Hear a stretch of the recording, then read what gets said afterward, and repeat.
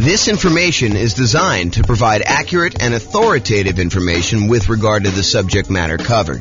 It is offered with the understanding that the presenters are not engaged in rendering legal, accounting, or other professional services.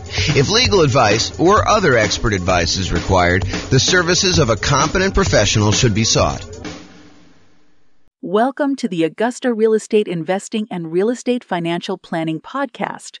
Learn all about investing in real estate in Augusta, Georgia, with a combination of real estate financial planning and modeling with numbers specific to Augusta, plus syndicated, more generalized recordings of live and pre-recorded real estate investing classes. Not all of them specific to Augusta. Be sure to stay tuned after the podcast for a message from our sponsors. Well, good morning and welcome, everyone. I am James Orr. I'm going to be the one giving the presentation today. Oh, my goodness. Happy Thanksgiving in advance, everybody. Tomorrow's Thanksgiving for those that are not attending live and listen to the recording. Hope you guys are doing some fun stuff. If you guys have any questions throughout the webinar, go ahead and ask questions in the chat window. I'll try to read them out and go through that. This is a brand new presentation. We've never really done it before, so should be good, though. So it should be good. We're going to go over all the different ways that rules work and that you can use to model your portfolio and kind of test things out and see how things are going, especially in this kind of crazy changing real estate market. Things are moving around quite a bit. Let's just say it that way. So thanks for all who attended live.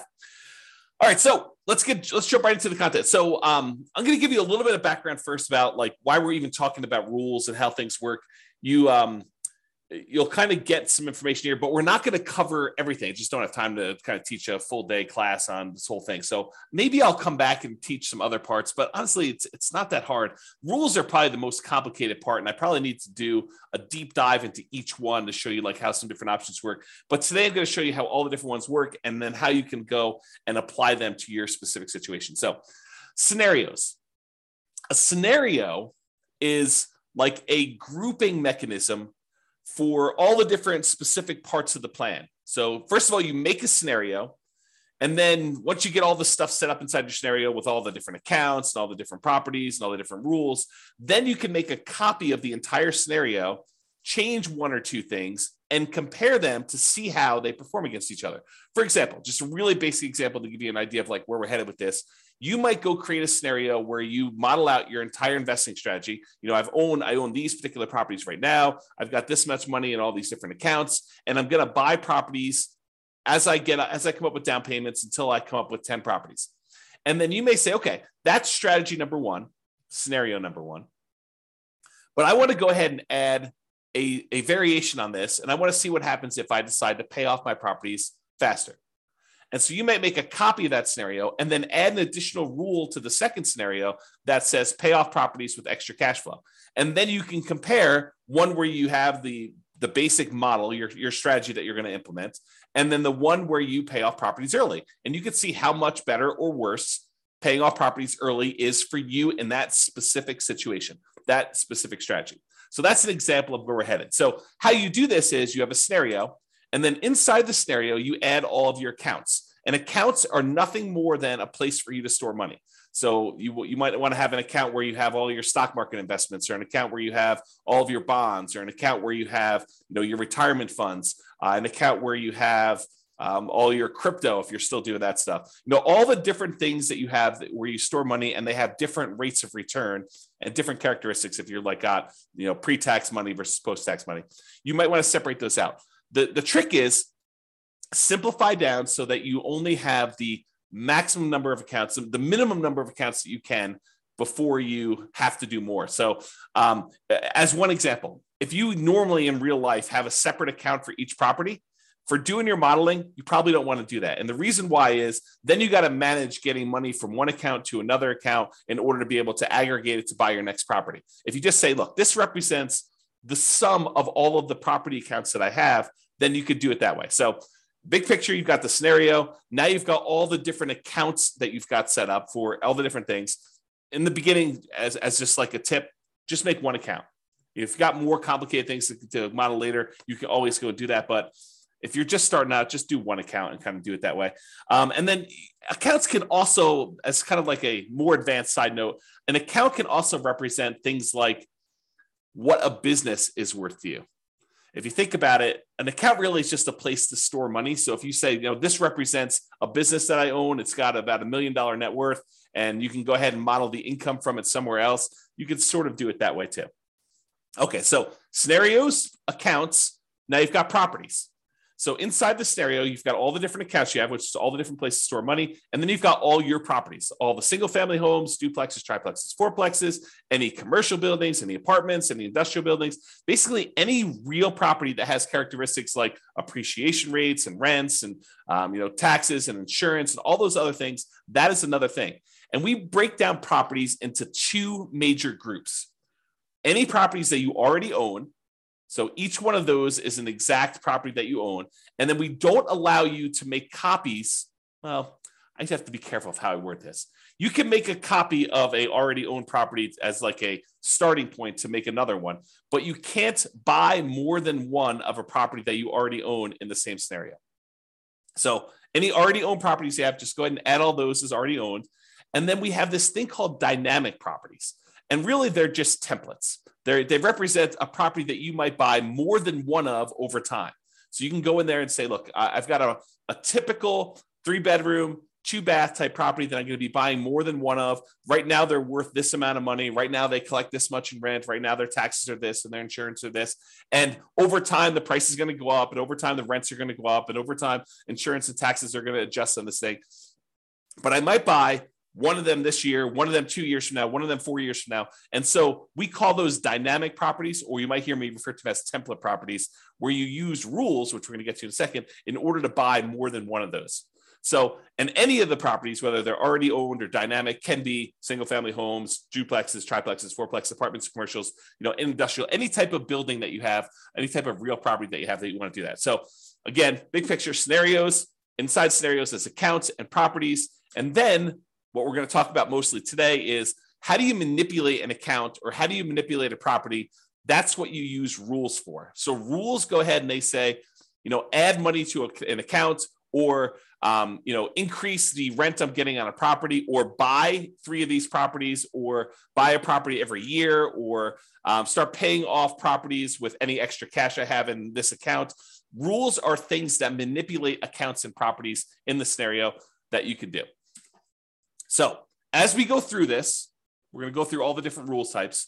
And what you should be doing, in my opinion, is think about your specific situation and how you might apply these rules to you and the setup that you're going to do in the Real Estate Financial Planner software. And if you don't have an account, you can go ahead and make an account. They're free.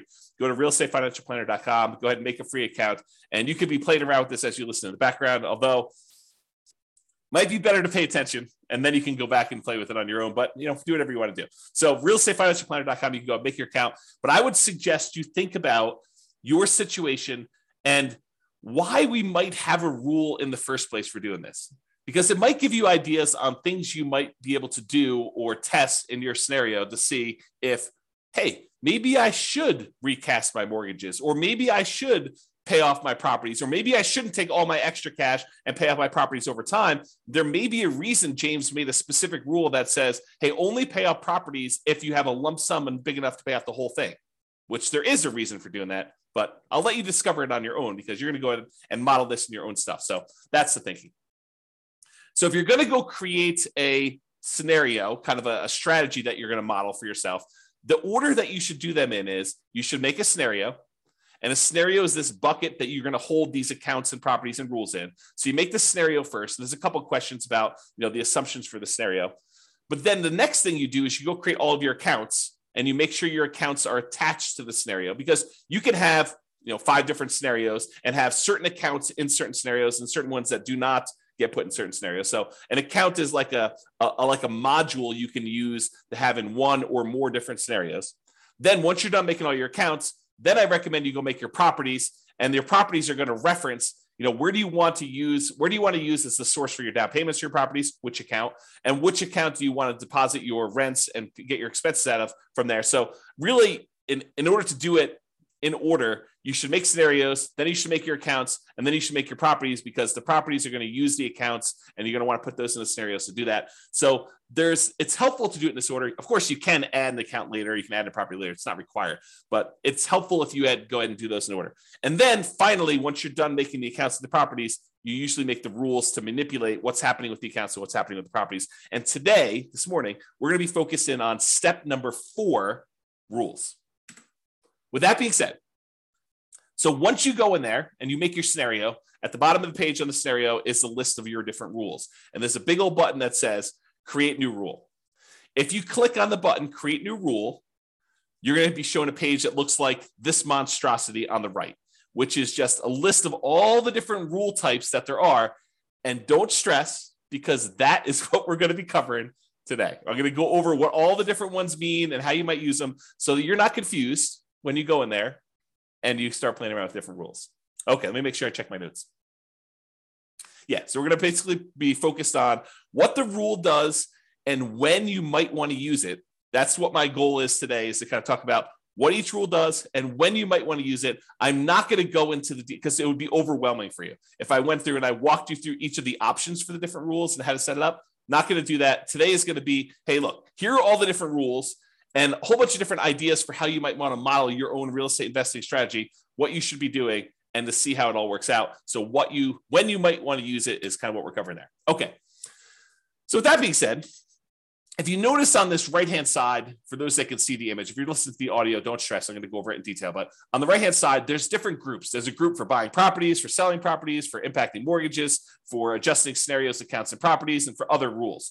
So all I did is I just broke down and I said, hey, these are what the basic groups do. So if you're looking for a rule that does a specific thing, you may want to look under this heading. It's like groups of different rules. So buying properties, there's rules that are all about buying properties. You use these rules to buy dynamic. In other words, the template properties. You do not use these rules to buy anything that's already owned. You either need to have the property in your scenario as already owned, or you do not. So you don't use rules to buy properties that you already own. That's another way for me saying that. So you use these rules for buying properties to buy any template properties. And the template properties, again, are just ones that you've set up that you say, look, I might want to buy a duplex in the future, or 5 duplexes in the future, or an apartment building that looks sort of like this, or 10 apartment buildings that look sort of like this. So you either can make different dynamic properties with slight variations, or you can make one say, yeah, I'm going to be buying properties that sort of look like this, and I'll buy 10 of them, or 5 of them, or 7 of them, or 14 of them, or whatever you want to do. Okay. And you can't buy more than one or buy an already owned property again later in the scenario. I already talked about that. So group number 1, buying properties. Group number 2, selling properties.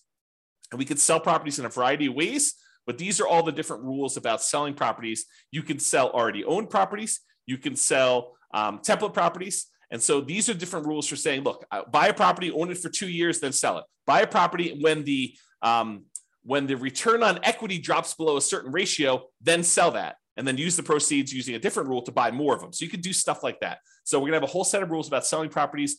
We have a whole set of rules that impact mortgages, like pay off mortgages with extra cash flow, or pay off mortgages when I have a big lump sum, or pay off mortgages if after doing the calculation, I could then achieve financial independence if I paid off these mortgages, or recast a mortgage. And recasting a mortgage, for those that don't know, is, let's say you have $10,000 that you got a bonus from work or whatever it is, $10,000.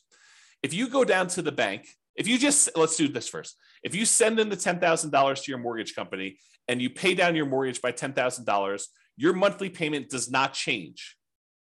The amount of time you have left on your mortgage comes in.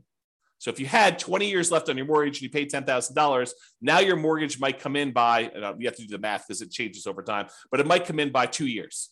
Okay. So you have 2 years, you'll pay off your mortgage 2 years faster if you just make the regular payments from then on, if you just sent the $10,000 in.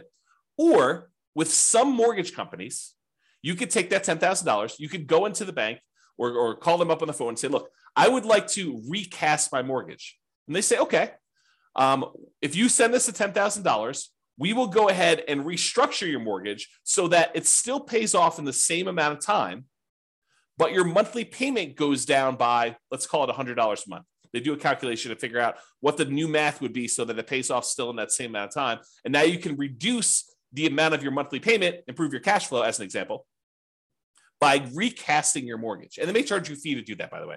They may say, hey, it's $500 to do it, but we'll recast your mortgage. So you pay the $10,000 or you pay $9,500 and they take the $500 out for recasting your mortgage, and they do that. So that's what recasting mortgage is, and there's a rule to do it, which we'll talk about. Or you might have a rule to refinance a property. So we'll talk about that too. Then we have another set of rules for adjusting scenarios or accounts or properties. Let's say, and I'll get into the details, so I'm going to go over all the different rules. But let's say, as an example, you say, hey, at some point in 5 years from now, on whatever that date is, what is today? On Thanksgiving of 2027, I am going to hire a property manager, and then I'm going to have my property management fee go from 0% to 10% in all my properties. Well, you can use a rule that starts 5 years in the future that go ahead and sets the property management in all your properties to be 10%. That's what you can do by adjusting different values on all these different things. That's just one example. And then I have kind of like a catch-all miscellaneous bucket, doing other things like moving money between your accounts, creating income from a job, rebalancing a set of accounts, like you want to do 50% in stocks and 25% in bonds and 25% in cash. We have a rule that will automatically rebalance your account balances by moving money between the two. Or what does that might do, like simulate market corrections. Like, what happens if property values are not always going up by 2, 3, 4, 5, 6, 7%? What if we see a period of time where property values decline? And maybe that doesn't happen this year. Maybe it happens next year for 2 years. And maybe it happens 10 years in the future for 5 years. So we could use rules to kind of do things like that for market corrections. Or maybe you want to say, I don't know when this market correction is going to happen, so let's have it be random. And I don't know how big it's going to be. It could be 2% down. It could be 15% down. It could be 50% down. We don't know. And so you can go ahead and set these rules up and say it's going to happen at some random point in the future. And you could set the frequency and all sorts of stuff. And we don't know how big it's going to be. Maybe it's going to be, somewhere between 0 and 20 or 0 and 50, whatever you want to set up for your kind of rules to model all that stuff. And then you can see how your particular portfolio, the strategy that you're planning on doing, is impacted by all of these changes. And the idea is you make scenario A, which is your baseline kind of like model. This is what I think I want to do. And then let me test out, should I pay off my properties and how much better or worse is that? And then you can compare the two scenarios on the same chart and look at a whole bunch of things like, how does this impact cash flow? How does this impact all the different things that we measure as risky, like your debt to income ratio or your resiliency or the months of reserves you have, or how much faster does A versus B get me to financial independence? And you can look at all those different things to do that. Okay. Before I go on, because I think I'm going to get into the rules next, does that make sense to everybody? If at least one person can tell me, yeah, that makes sense. Good job, James. Keep going. Or I'm really confused. You should stop now because we're not going to get very much farther. If you could put the chat window, that'd be awesome. No one is responding. Unbelievable. Okay, good. Ben at least is. Okay, that's awesome. All right. I appreciate it, guys. Thank you for participating. Okay. All right. So let's talk about the rules to buy properties. There are two different rules to buy properties. Buy properties on a specific month yearly, or buy a property when an account has a down payment. Okay. Yeah. I appreciate that. Someone said, I'm following along, but might get behind if I'm doing something else. Yeah. No worries. Okay. That's cool. Okay, so rules to buy properties. So there's two different rules that we have to buy properties. And you might think, man, you should have a lot more complicated rules than this. Honestly, this really is sort of all we need. You buy a property on a specific monthly year. And as an aside, if you're listening to this and you're like, James, how do I do X, Y, Z? And you can't figure it out, just drop me an email. Let's go to the support page, drop me an email and say, look, how do I do this? And I'll tell you either you can't do it, or here's how you do it, or I should make a rule for that because it just didn't occur to me to do that. But a couple of rules have come about because someone said to me, hey, James, how do you do this? I'm like, you really should be able to do that. We've never done that modeling before, but it makes a lot of sense that you should do it that way. Let me go and make the rule for you. And then it took a little while, a couple of days, something like that. We make the rule, but I made the rule. No promises it's going to happen in a couple of days for you. All right, so buy properties on a specific month yearly. You use this rule to buy a property every March, as an example, every year. And you could say, during this 5-year period, you can have rules run for certain periods of time. During this 5-year period, every March, go ahead and buy a new property. Okay. Or the most common way we buy properties is buy this property when my account has a down payment and all the stuff that we need, like reserves and, a certain threshold in the account, plus 6 months of reserves for my personal expenses, plus 4 months of reserves for all the properties I already own, plus 6 months of reserves for this particular property. Then go ahead and buy another property and do another dynamic property and do it that way. And that's the most common one that we use to do that. Okay. So here's what it looks like on the page. So I'm just going to go through like what the rule is and what it does. So buy a property in a specific month. You use this rule to buy a property every year on a specific month. And you can do every month of every year. So if you wanted to say, hey, I want to buy a property and I want to do it every month of every year, you could do it that way, or every January or every February, every March, so on and so forth. You could do each one. And you can just do it that way. So imagine so when would you want to use this rule? Imagine you have $1 million invested in an account. Let's say it's a stock market account. You're thinking you just discovered real estate investing. You're like, hey, I want to see what happens if I take the stock market account that's earning 6, 7, 8, 9, 10, 11, 15%, whatever it is for you in your stock market account that you're modeling. And you want to take that money and every year you want to buy a new rental property with that just to see how this goes. So you could use this rule to do that, to slowly drip out a down payment worth of investment into real estate over time doing this.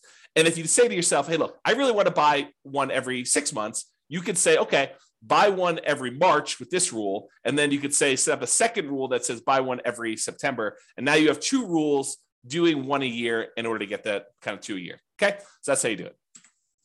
All right. So buy a property when account has down payment. This one allows you to buy a property as soon as you have enough for the down payment, plus any closing costs, plus any reserves. And as you can see by the image on the right, there's a lot of options for you to define what this means. So you might want to define, hey, I need to have at least $10,000 in this bank account, adjust for inflation or not adjust for inflation, plus 6 months of reserves for this property, plus 3 months of reserves for all the other properties that I own, each other property that I own, plus 5 months of personal expenses, and then only buy 3 properties with this rule. Stop this rule after I own 3 properties. So there's different things you can do to manipulate this. And there's also stuff you could say, do I want to take into account my debt to income, like make sure that my debt to income is below a certain number? Or you could say, I'm buying creatively. I'm going to go buy properties subject to, or I'm going to go buy properties on lease options. So the debt to income doesn't matter because I'm actually buying an LLC anyway. And so ignore the debt to income ratio on that, or whatever you want to do. Or maybe you say, I have a real estate agent's license, so I'm going to get paid a 3% commission when I buy these,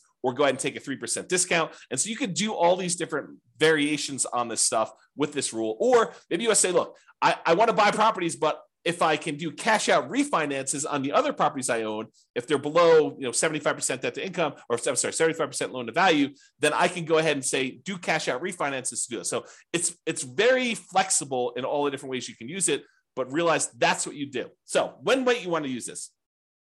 You might want to see how quickly you'll be able to acquire your ideal portfolio of rental property. So you want to say, I want to get to 10 rentals or 10 doors or 20 doors or whatever number you pick. How quickly can I do it with my current income, my current savings rate, my current returns that I have in my accounts? And then as I acquire each property, all the extra cash flow I get gets deposited in this account. So it kind of compounds over time if you got positive cash flow, or slows you down a little bit if you have negative cash flow, although the cash flows do change based on all the property. So you could use this to determine how quickly you'll get to a certain portfolio. And then you could test things like, what if I save 10% more? Or what if I save 10% less? Or what if I got a lump sum for a bonus or a divorce or inheritance or whatever you want to do later on? How would this impact all that stuff? So that's one example. You might want to see the impact of changing how much you keep in reserves has on the speed you can acquire properties. So here's another example. You could say, look, if I use this rule and I say keep six months of reserves for all my properties, how quickly can I acquire all the properties I want to do with that? Or how quickly can I acquire properties if I keep 12 months reserves? I think the market's going to get a little sketchy. Maybe I should keep 12 months of reserves. So if I do 12 months of reserves, how much does that slow me down? And how much riskier or less risky is one or the other? Or how much extra net worth will I have if I don't do 12 months of reserves versus 6 months of reserves or 2 years of reserves? You pick the numbers, okay? So you could use these different rules and make copies of the scenarios to kind of test those. You could see the impact of doing cash out refinances to buy new properties. We kind of talked about that little part of the rule, but you could use that as a way to do that. You could also see the impact of getting a real estate license or acquiring properties creatively.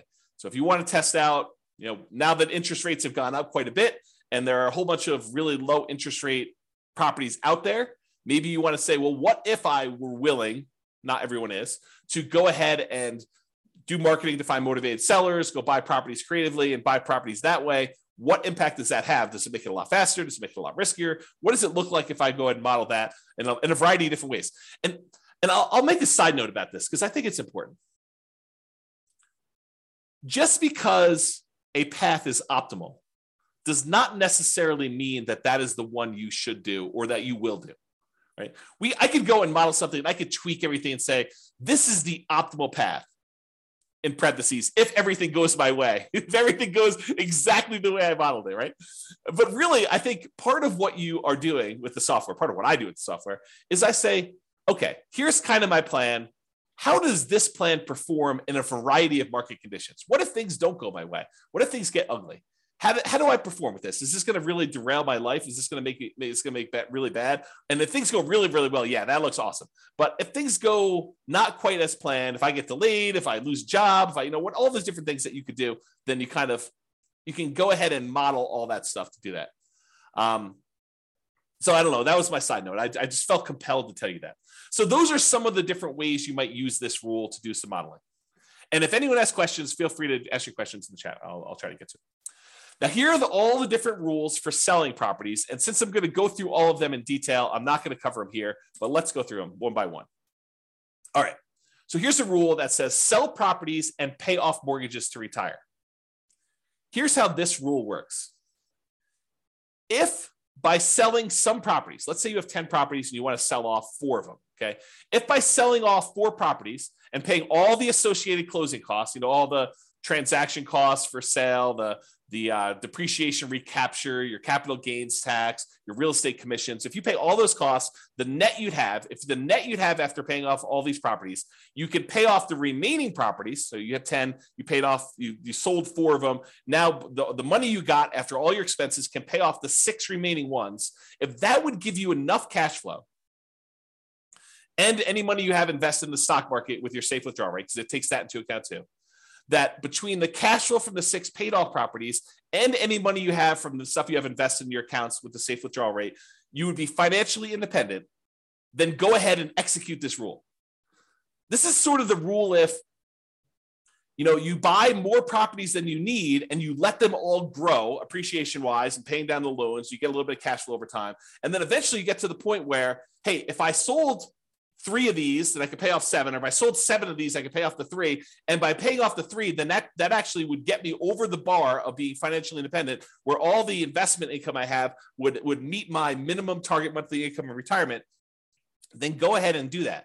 Instead of having to guess and check when that happens, we have a rule that says, hey, if you want to go ahead and acquire a certain number of properties, and then by paying off some of them, you could pay off the rest. By selling some of them, you could pay off the rest of them and you'll be financially independent. That's this rule. So you could use this rule to say, hey, I'm acquiring properties. Maybe I get to the point where I don't need 12, right? And so when do you get to the point where you could sell a part of the 12 and pay off the other ones in order to be financially independent with the other money in your account? Pretty cool rule, right? Like an interesting way to do that modeling. At least I think it's a pretty cool rule. I like this rule a lot. Okay, so that was one rule. Here's a totally different one. Sell rental properties after owning them for a specific period of time. So this one allows you to sell all rental properties. It does not do owner occupants. So it's only rental properties after you've owned them for a specific period of time. So let's say you acquired properties and you're doing lease options as an example. So you're buying properties and you think that you're going to be holding these properties for 3 years and then the tenant buyer is going to cash you out.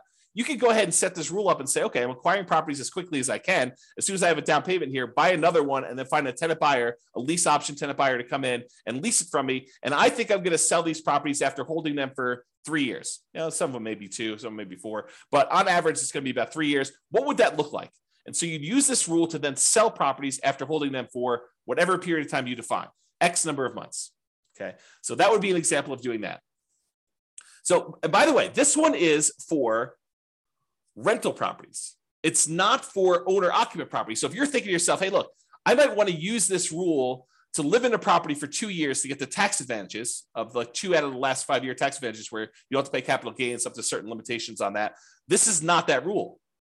but I might have another rule coming for you if you're looking to do that strategy. That's where we're headed. Oh, wait, what's this?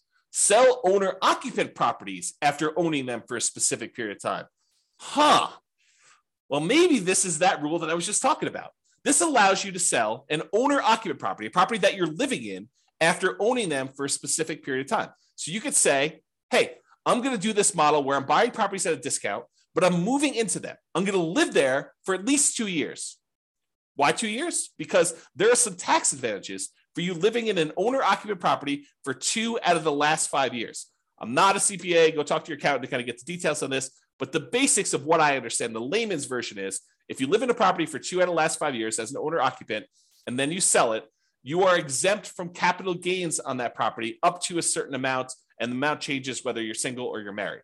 Okay, so this could be a way for you to do that. And when you sell the properties, we have this little section down here that says, how much do you want in closing costs when you sell? How much do you want to pay in real estate commissions? Because you can put in what your assumptions are about those. And then what is your depreciation recapture tax? Well, if you're living in the property, that's going to be zero on most of those. And then what's your capital gains tax rate? Well, if you're doing this as an owner occupant, you're living there for 2 out of the last 5 years, your capital gains tax rate might be zero here. There you go. All right, Austin says, what's your take on mini syndications on single family homes?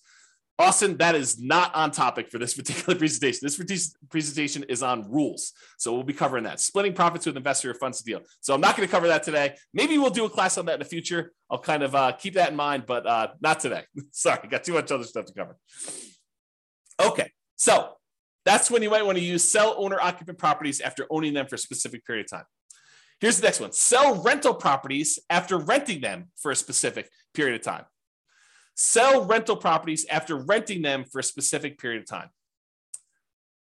So before, the rule was sell rental properties after owning them for a specific period of time. But if you're doing this one where you have rental properties after renting them for a specific period of time, this is selling them after you've rented them. So imagine for a minute you're nomading, where you're buying properties as an owner-occupant, living there for at least a year, maybe more, until you get to the point where you're able to buy the next property and convert that one to a rental. Well, if you use the rule before where it says sell rental properties after owning them for a period of time, you might buy the nomad property, live there for a year and a half, then convert it to a rental. And then now that it's a rental, you've owned it now for 2 years. So really, that would be selling the property after 6 months, which isn't what you intended, I don't think. So this rule says, look, it doesn't matter when you bought it. If you lived there for a year or 2 years or whatever beforehand, and then you decide to rent it, this one starts the counter as to when you sell it based on when you converted it to a rental. Okay, so that's what it is there. All right. Sell rental properties based on return on equity. So this one is you're selling properties based on the return you're getting on the equity in the property. Okay, I got to take a step back and kind of explain to you what's going on here, because this rule is crazy. It's such a powerful rule. So how far back do I go? Oh man, this is crazy. Okay, so here's the deal. You own a property, and let's say you have financing on it, and you put down 20%, and the property value went up, I don't know, 5% in the first year. So you made 5% from appreciation on a 20% down payment. I'll put numbers to this to kind of give you a feel for it. Let's say you're buying $100,000 properties.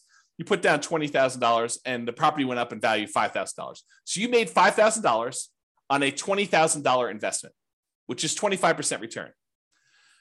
But what happens is over time, the amount of money you make on the property going up in value tends to increase. So the next year, maybe it's $5,100. It varies, but let's just say it's a little bit more than you made the year before. However, the amount you have in the deal now is no longer $20,000. It's $20,000 plus the $5,000 that you made from appreciation, plus a certain amount you have from paying down the loan. So the amount of equity you have in the property has grown more than the amount that the property is going up in value. So over time, the return you're getting, even though the return might be increasing, the return you're getting on the equity is actually going down.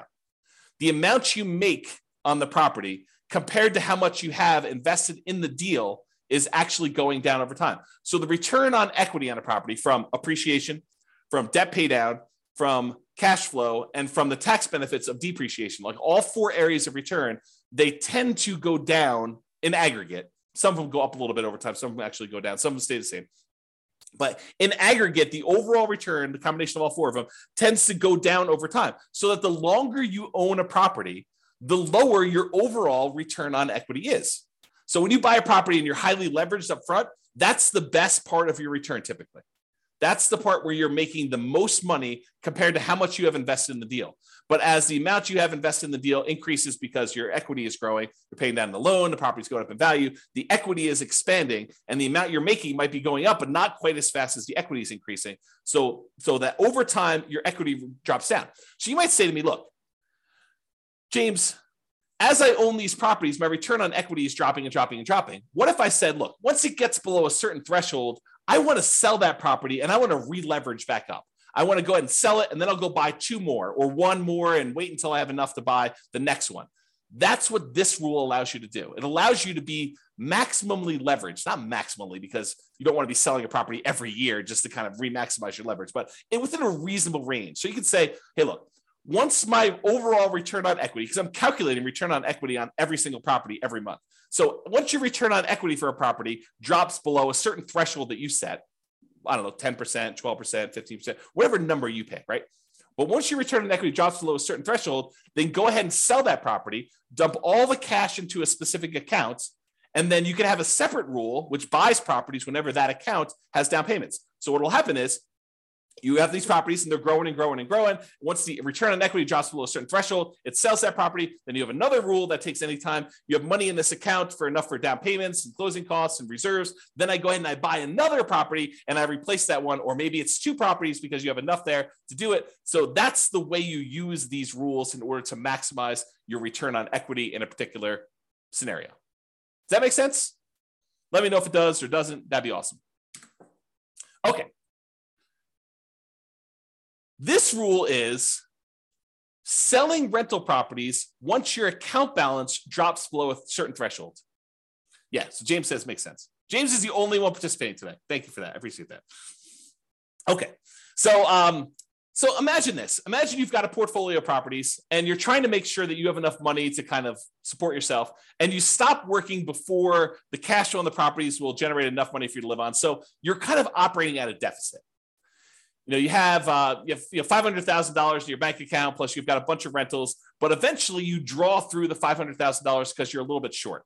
So you could set a rule that says this: once my $500,000 drops to the point where I only have $10,000 or $50,000 or $100,000, whatever your comfort level is, once I get to the point where my account balance drops to $50,000, as an example, then go ahead and sell one rental property to boost that account balance back up. And then I'll keep draining on that account until I get to the point where it drops down again, and then sell another property if you want to. You can kind of use that to do that. So imagine a situation where you stopped working earlier than you should have before you completely are financially independent. And now you have a whole bunch of rental properties with a whole bunch of equity, but you don't want to go sell those properties with equity right now. You want to go ahead and hold on to them as long as you can until the point where you need to sell them in order to put money in your account to be able to support your lifestyle. Then you could use this to model that situation.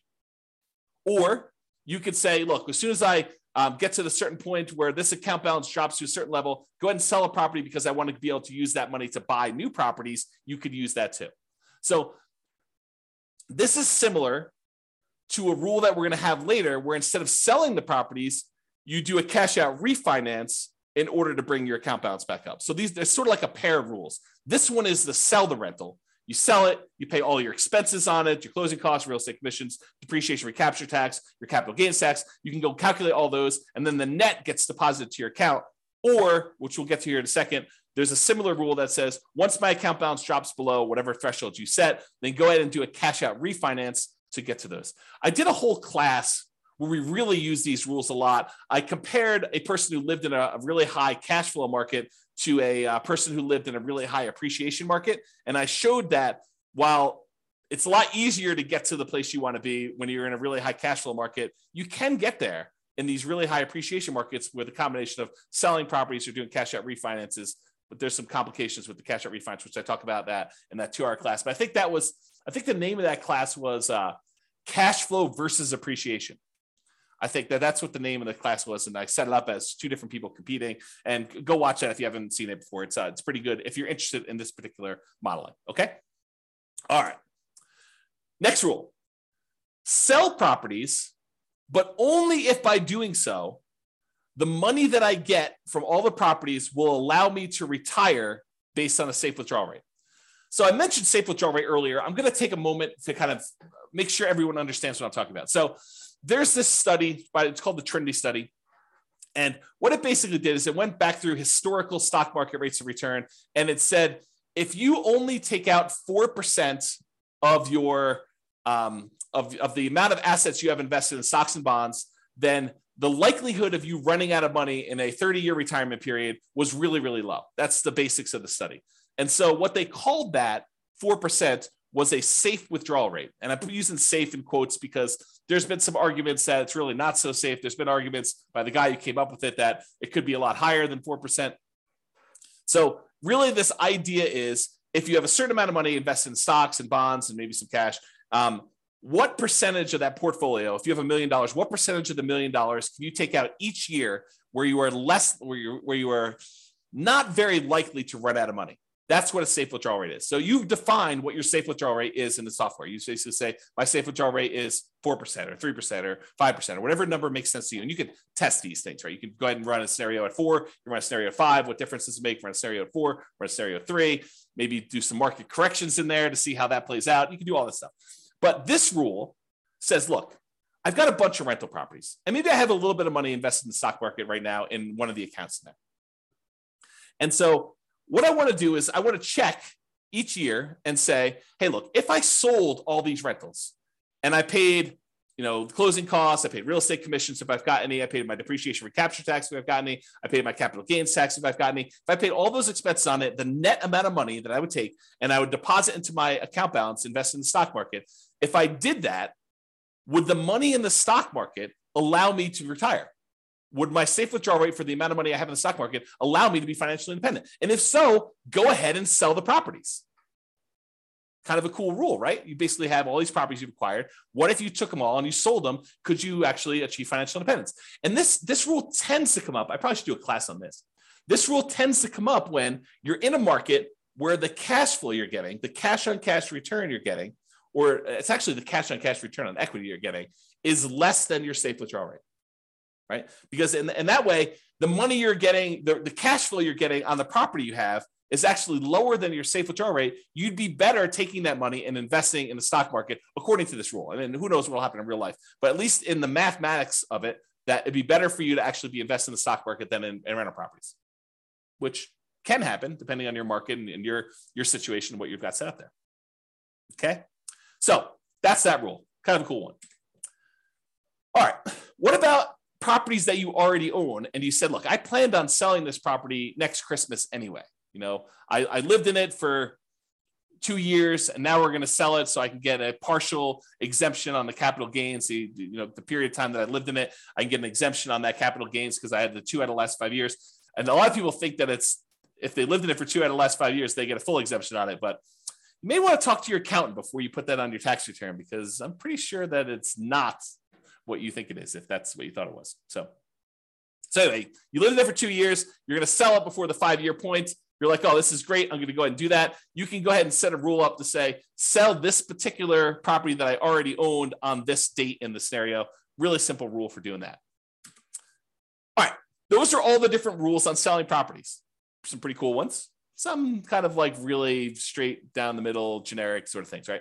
Now, let's talk about rules that impact mortgages. We'll go through all these one by one. Just knock the headphones off my head accidentally. All right, so pay down loans with cash flow. So maybe your strategy is, I've got all these rental properties. They're producing a bunch of extra cash flow. Maybe I've got some savings for my job and that's got some extra cash flow. I want to keep a certain amount of reserves, but anything over that amount I have in reserves, I want to take that money and I want to pay off mortgages with them. That's what this rule is about. So it takes any excess cash over a threshold you set, and each month it uses that extra money to pay off mortgages on the property. So if you have, $7,000 more than the minimum balance that month, you can go ahead and throw it in there. And by throwing it in there, you then pay down that mortgage. And you can pick, which mortgages you want to do. You want to do the lowest balance, you want to do the highest balance, you want to do the lowest interest rate, you want to do the highest interest rate. You can choose which mortgages you're paying off, but this rule will then go ahead and do that. So when might you want to use this rule? Well, if you want to do a debt snowball or a debt avalanche to pay off mortgages, you would use this rule. And you could test to see how much better it is to pay off the highest interest rate mortgage versus the lowest balance mortgage or the lowest interest rate mortgage, and you can see which one's better and how much better it is for you. James says there's no 1031 exchange rule for selling.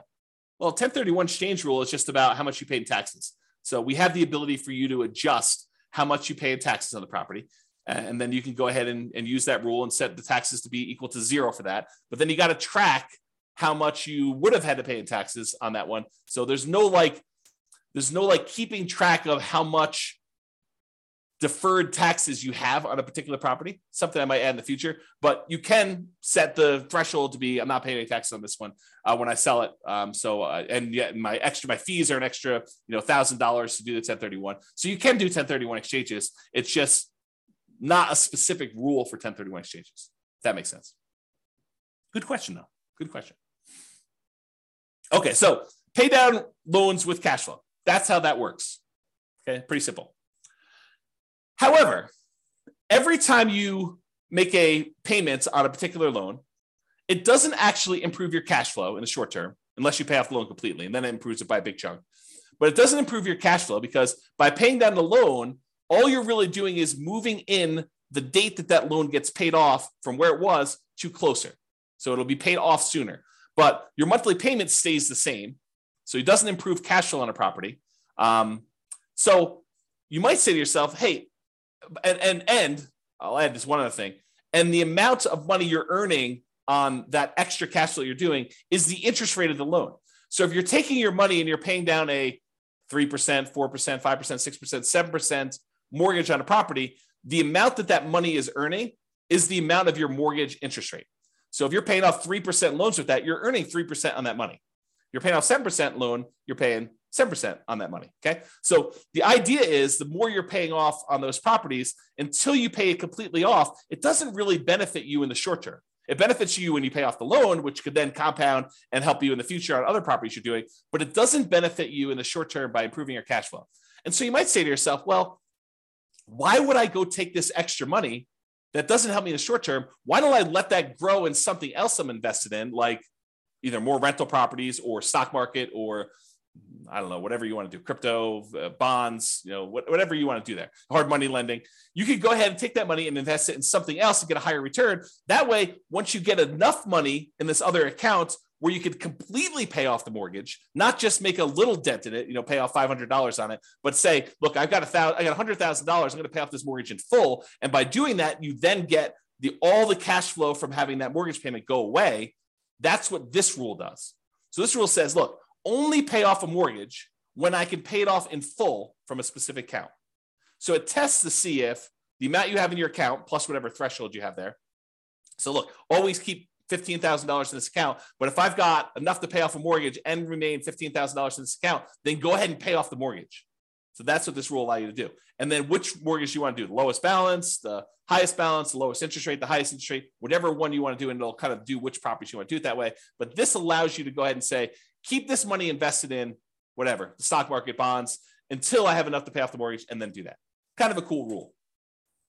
All right. Remember earlier we talked about recasting mortgages? It's that thing where you walk into the bank with $10,000, you pay them a fee in order to lower your monthly payment, not change when the loan gets paid off, but you give them $10,000 and say, look, I'd like to lower my monthly payment by a little bit. And they're like, okay, yeah, we'll do the calculation and we'll do that for you. It'll take this thing. Well, this is a rule for recasting mortgages. So you could take a lump sum of money, go into the lender and ask them to recast the mortgage. And so this rule allows you to go ahead and recast them. Okay, that's what that rule does. All right, remember before I told you about selling properties based on the account balance? If my account balance gets so low, then go ahead and sell a property to replenish that account balance so I have money to live on or money to invest somewhere else. This is the kind of sister rule for that, cash out refi based on account balance. So when your account balance gets to a certain point where it's really, really low, then go ahead and do a cash out refinance on a property, pull all that money out, deposit it into the account, and you'll be able to then have all the money in that particular account to use to do whatever you want with. Okay. So I think I have here, when would you want to use it? If you're modeling a situation where you're stopped working before your cash flow is enough to support your lifestyle, you might need to cash out refi properties from time to time to provide living expenses to kind of make up for that difference. Or use the equity properties to occasionally fund the purchase of new properties by refinancing. So you could say, look, once I get to this low account balance, go ahead and do a refi on a property to get the account balance up to where I can do a new purchase. Kind of an interesting rule. All right. So this leads me to explain this interesting concept. And so I need to explain it to you, but I'm going to take a drink first. All right. So imagine you said to yourself, look, I really want to earn, $10,000 a month. And if I was earning $10,000 a month, I would consider myself financially independent. Because $10,000 a month would be able to cover all of my personal expenses, including the mortgage I have on my owner-occupant property, and anything else I need, right? So $10,000 a month, that's my number. That's my target income to be financially independent, target income in retirement. But what if you didn't have a mortgage on your owner-occupant property? Would you need that $10,000 anymore? And you say to yourself, no, I wouldn't. So I can either have $10,000 if I have a mortgage on my owner-occupant property, or I only need $8,000 if I don't have a mortgage on my personal property anymore. And so the software allows you to select whether or not to move your financial independence number down when you pay off your owner-occupant mortgage or not. And so if you have that triggered, which is in the scenario section, this rule becomes super interesting, because what this rule says is, look, if I'm close to my $10,000 a month number, my target monthly income number in retirement, but I have enough cash in my account balance or stocks or whatever it is in my account balance that I could pay off my owner-occupant mortgage. And if I did that, I would be financially independent. Then go ahead and do it. So this is a situation where the passive income you have coming in from your stocks and all the cash flow on all the rental properties is really close to your number. It's at 80% or 85%. But you have enough extra cash lying around somewhere where you could pay off your owner-occupant mortgage because the balance is low enough that would actually lower the amount you need, and it would trigger you being financially independent. Then go ahead and pay off the owner-occupant mortgage. That's what this rule does. Pay off owner-occupant mortgage if FI, financially independent. All right. These are going to be really quick. These are the rules that allow you to adjust values on your scenario or on different accounts you have or on different properties you have. Okay. So set value on scenarios. What this rule does, it allows you to change any values you defined for the scenario at different points in the scenario. So originally you thought your safe withdrawal rate was going to be 4%, but 10 years later you say, hey, look, now I want my safe withdrawal rate to be 3%. You'd use this rule to run 10 years later and change your safe withdrawal rate number from 4% to 3%, as an example. Or you defined your refinance mortgage interest rate in your scenario as 5%, which is low now, but at the time seemed reasonable. And now you're like, look, in the future, I want this to be 7%. You can use that to change that too. You can use this set value on scenarios to do it at some point in the future. Or you want to say, look, my minimum target monthly income retirement threshold is now $4,000, but I want it to be $5,000 in 5 years from now. You can do stuff like that. Or your safe withdrawal rate number, as I use as an example. This is that rule that allows you to do that. The set value on accounts does the same idea on accounts, though. So let's say you were earning 1% on savings at the start of the scenario, but you think that's abnormally low. And by 3 years in the future, that should really be at least 2% or 3%. You could use this rule to say, set the value on the account, set the return I'm getting on that account to go from 1% to 3 years later and on to be 3%. Or you say, I want to set it to 1% now, but a year from now, I want it to be 2%. And a year from then, I want it to be 3%. And then you could use it to do stuff like that. Or the other thing it could do is you could set it to be a random number. You could say, look, the return on my savings account is going to be somewhere between 1% and 3%. Have it change monthly by somewhere between this range, or add a little bit to it or subtract a little bit to it each month. You could do a whole bunch of things with making it random to simulate the stock market or what you're getting on savings, or what your business return might be if you're using an account to store kind of business stuff or bonds or anything like that. So you could use it to do random numbers as well if you wanted to. Same idea, but setting values on properties. You could say, look, my property appreciation rate is now at 1% because I don't think property values are going up in the next couple of years. But 3 years from now, I think the market's going to be normal, and we're going to set it to be equal to 3% from there. So you can have a period of time where properties are appreciating at a slower rate or at a faster rate, and then you could change it to be something else later. You could do the same thing with your rent appreciation rate. You could also do things where you hire or fire a property manager and set it from 0 to 10 or 0 to 8 or 0 to whatever. You could also do maintenance on a property. You say, look, it's just a brand new property I bought, so maintenance is going to be low for the first couple of years, and then maintenance will increase. You can go ahead and do that too. So this rule allows you to set values on properties over time and change those. And then if you go ahead and you change these things, but you're like, look, then I want it to return to whatever was normal at the very, very beginning, we have a rule that says reset the original value on an account. So if I was doing 1% and then I was screwing around with it for a whole bunch of years, and then after 10 years, I wanted to go back to whatever was set at the very beginning, we have a reset original value on accounts rule and a reset original value on properties rule for you to go ahead and mess with those. All right. I think this is the last section. Maybe not. We'll see. So any questions? We'll use this as a pausing point. Any questions? Is this good? You need me to slow down, speed up? Is this helpful? Anything? Nothing? So good so far. Okay, awesome. Again, James is the only one participating. I appreciate that, James. Everyone else is sort of just, I don't know, voyeurism or whatever they call it when you kind of just watch things. Okay, cool. All right. So here are a whole bunch of rules that do other things. So add to or subtract from the account balance. Let's say you're like, hey, look, I got this account. I know I'm going to get a bonus that's going to come in, a one-time deal or an inheritance that's going to come in at 16 months in the future. I want to be able to have a way for you to add a lump sum to your account or pull a lump sum out and say, look, I know that I'm going to have this big payoff for a lawsuit or something like that. I'm going to need to pay out a certain amount of money. Then I can go ahead and subtract this amount of money from my account at that point in the future. Or you're going to have a series of expenses like college tuition for kids. You could use a rule like this to model, I'm going to have this come out on this date. I'm going to have 2 kids going to college at this point, so I need to have this much money. And you could use them to kind of move money in and out for these irregular expenses to do that. Or you pay a certain amount on installment sale of a business or from a lottery winnings or whatever. You can use that to do all that stuff. All right, transfer money between accounts.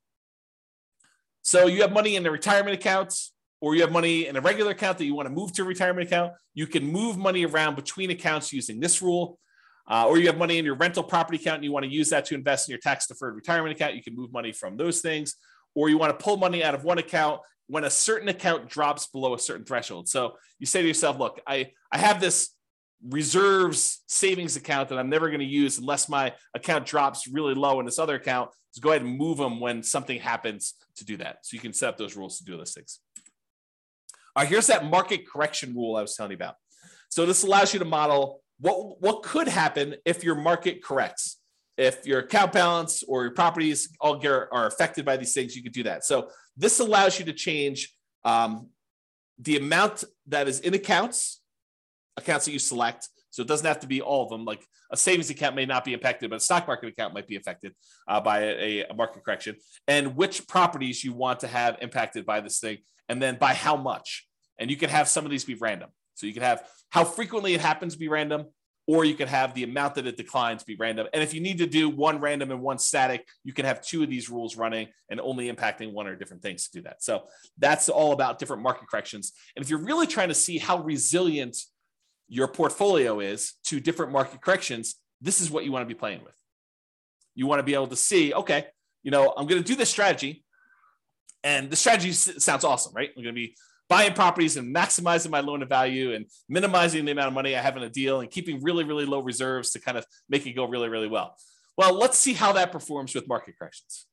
Or I'm going to buy properties free and clear, not going to have any mortgages on them at all. It's going to be slow and steady wins the race. And let's see how that is impacted by market corrections. And then you can compare those 2 strategies. You can see, oh, this one gets me there faster, but it fails sometimes. I run out of money. I have to file bankruptcy or, foreclosure. So, that sort of thing can happen if I, have market corrections. But this one, tends not to happen as much, or tends not to happen at all. And so you could say, maybe I don't do that one strategy, or maybe I kind of hold it back a little bit and see how it goes. But it's up to you. It's really your strategy, and you're testing it, and you're seeing how it performs. Okay.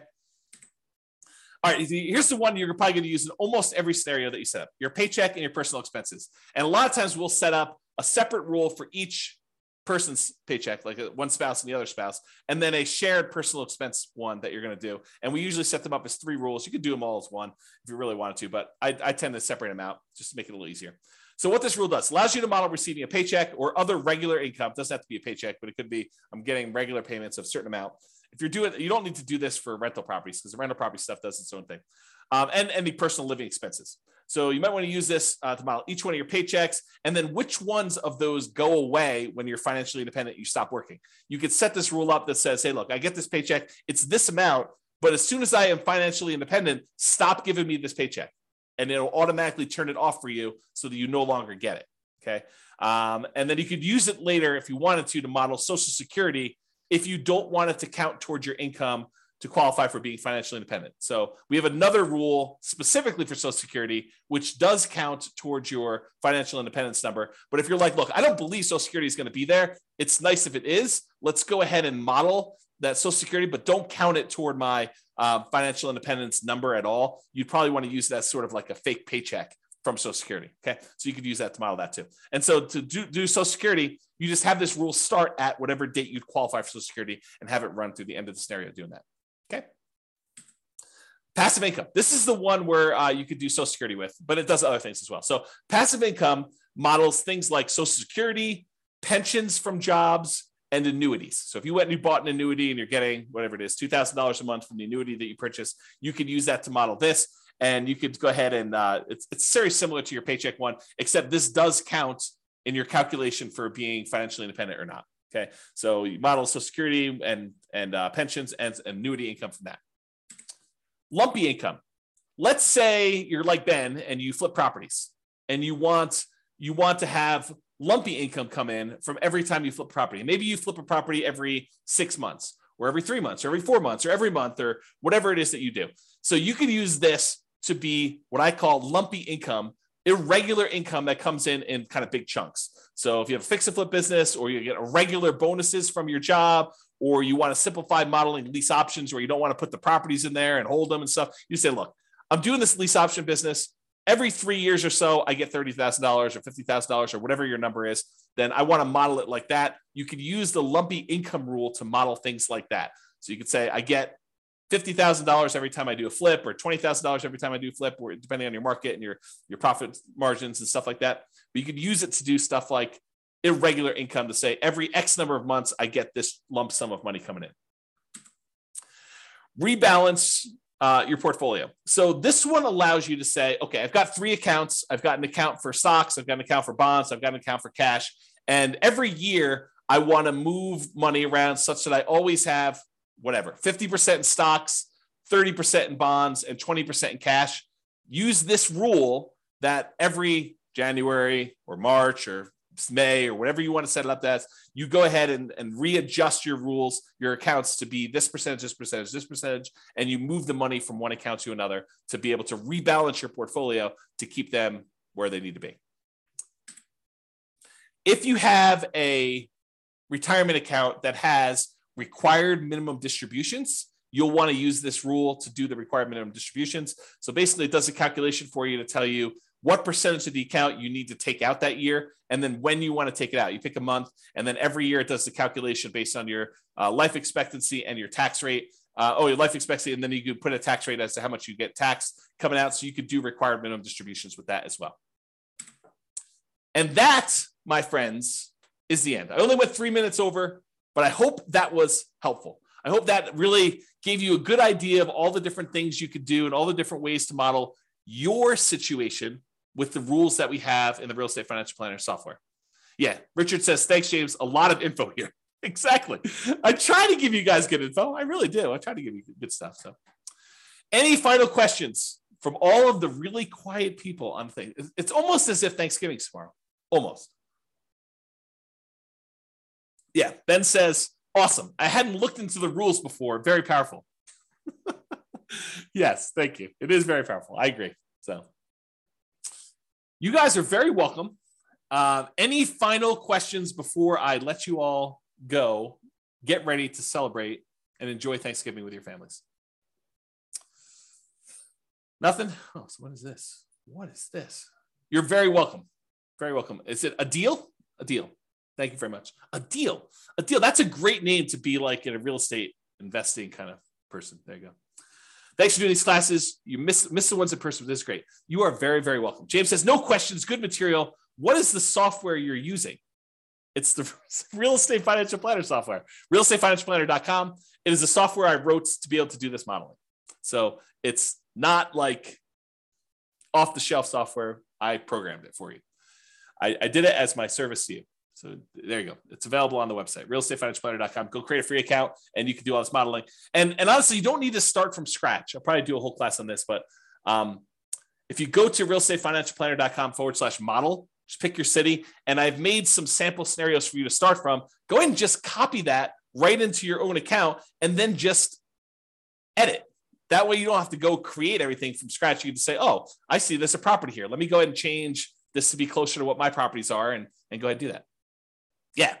James says, cool. I'll start modeling this weekend. Yeah. Let me know if you have questions. That'd be good. All right, folks. Thank you all for coming. I do appreciate it. Have a great Thanksgiving, and I will see you all post-Thanksgiving. Bye-bye for now. Thank you all. With home prices up, mortgage interest rates up, and rents up, but not quite enough to counteract the higher prices and interest rates, cash flow on rental properties in Augusta is harder than ever. Book a call with the Real Estate Financial Planner to apply our proprietary 88 strategies to improve cash flow on your rentals. See the show notes for a link to schedule your call and improve your cash flow today.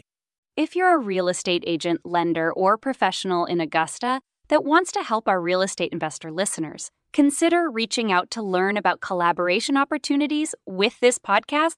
We'd love to add more value to our listeners by having you assist our investors buy, sell, and finance their real estate investments. See the show notes to schedule a call to discuss collaboration opportunities.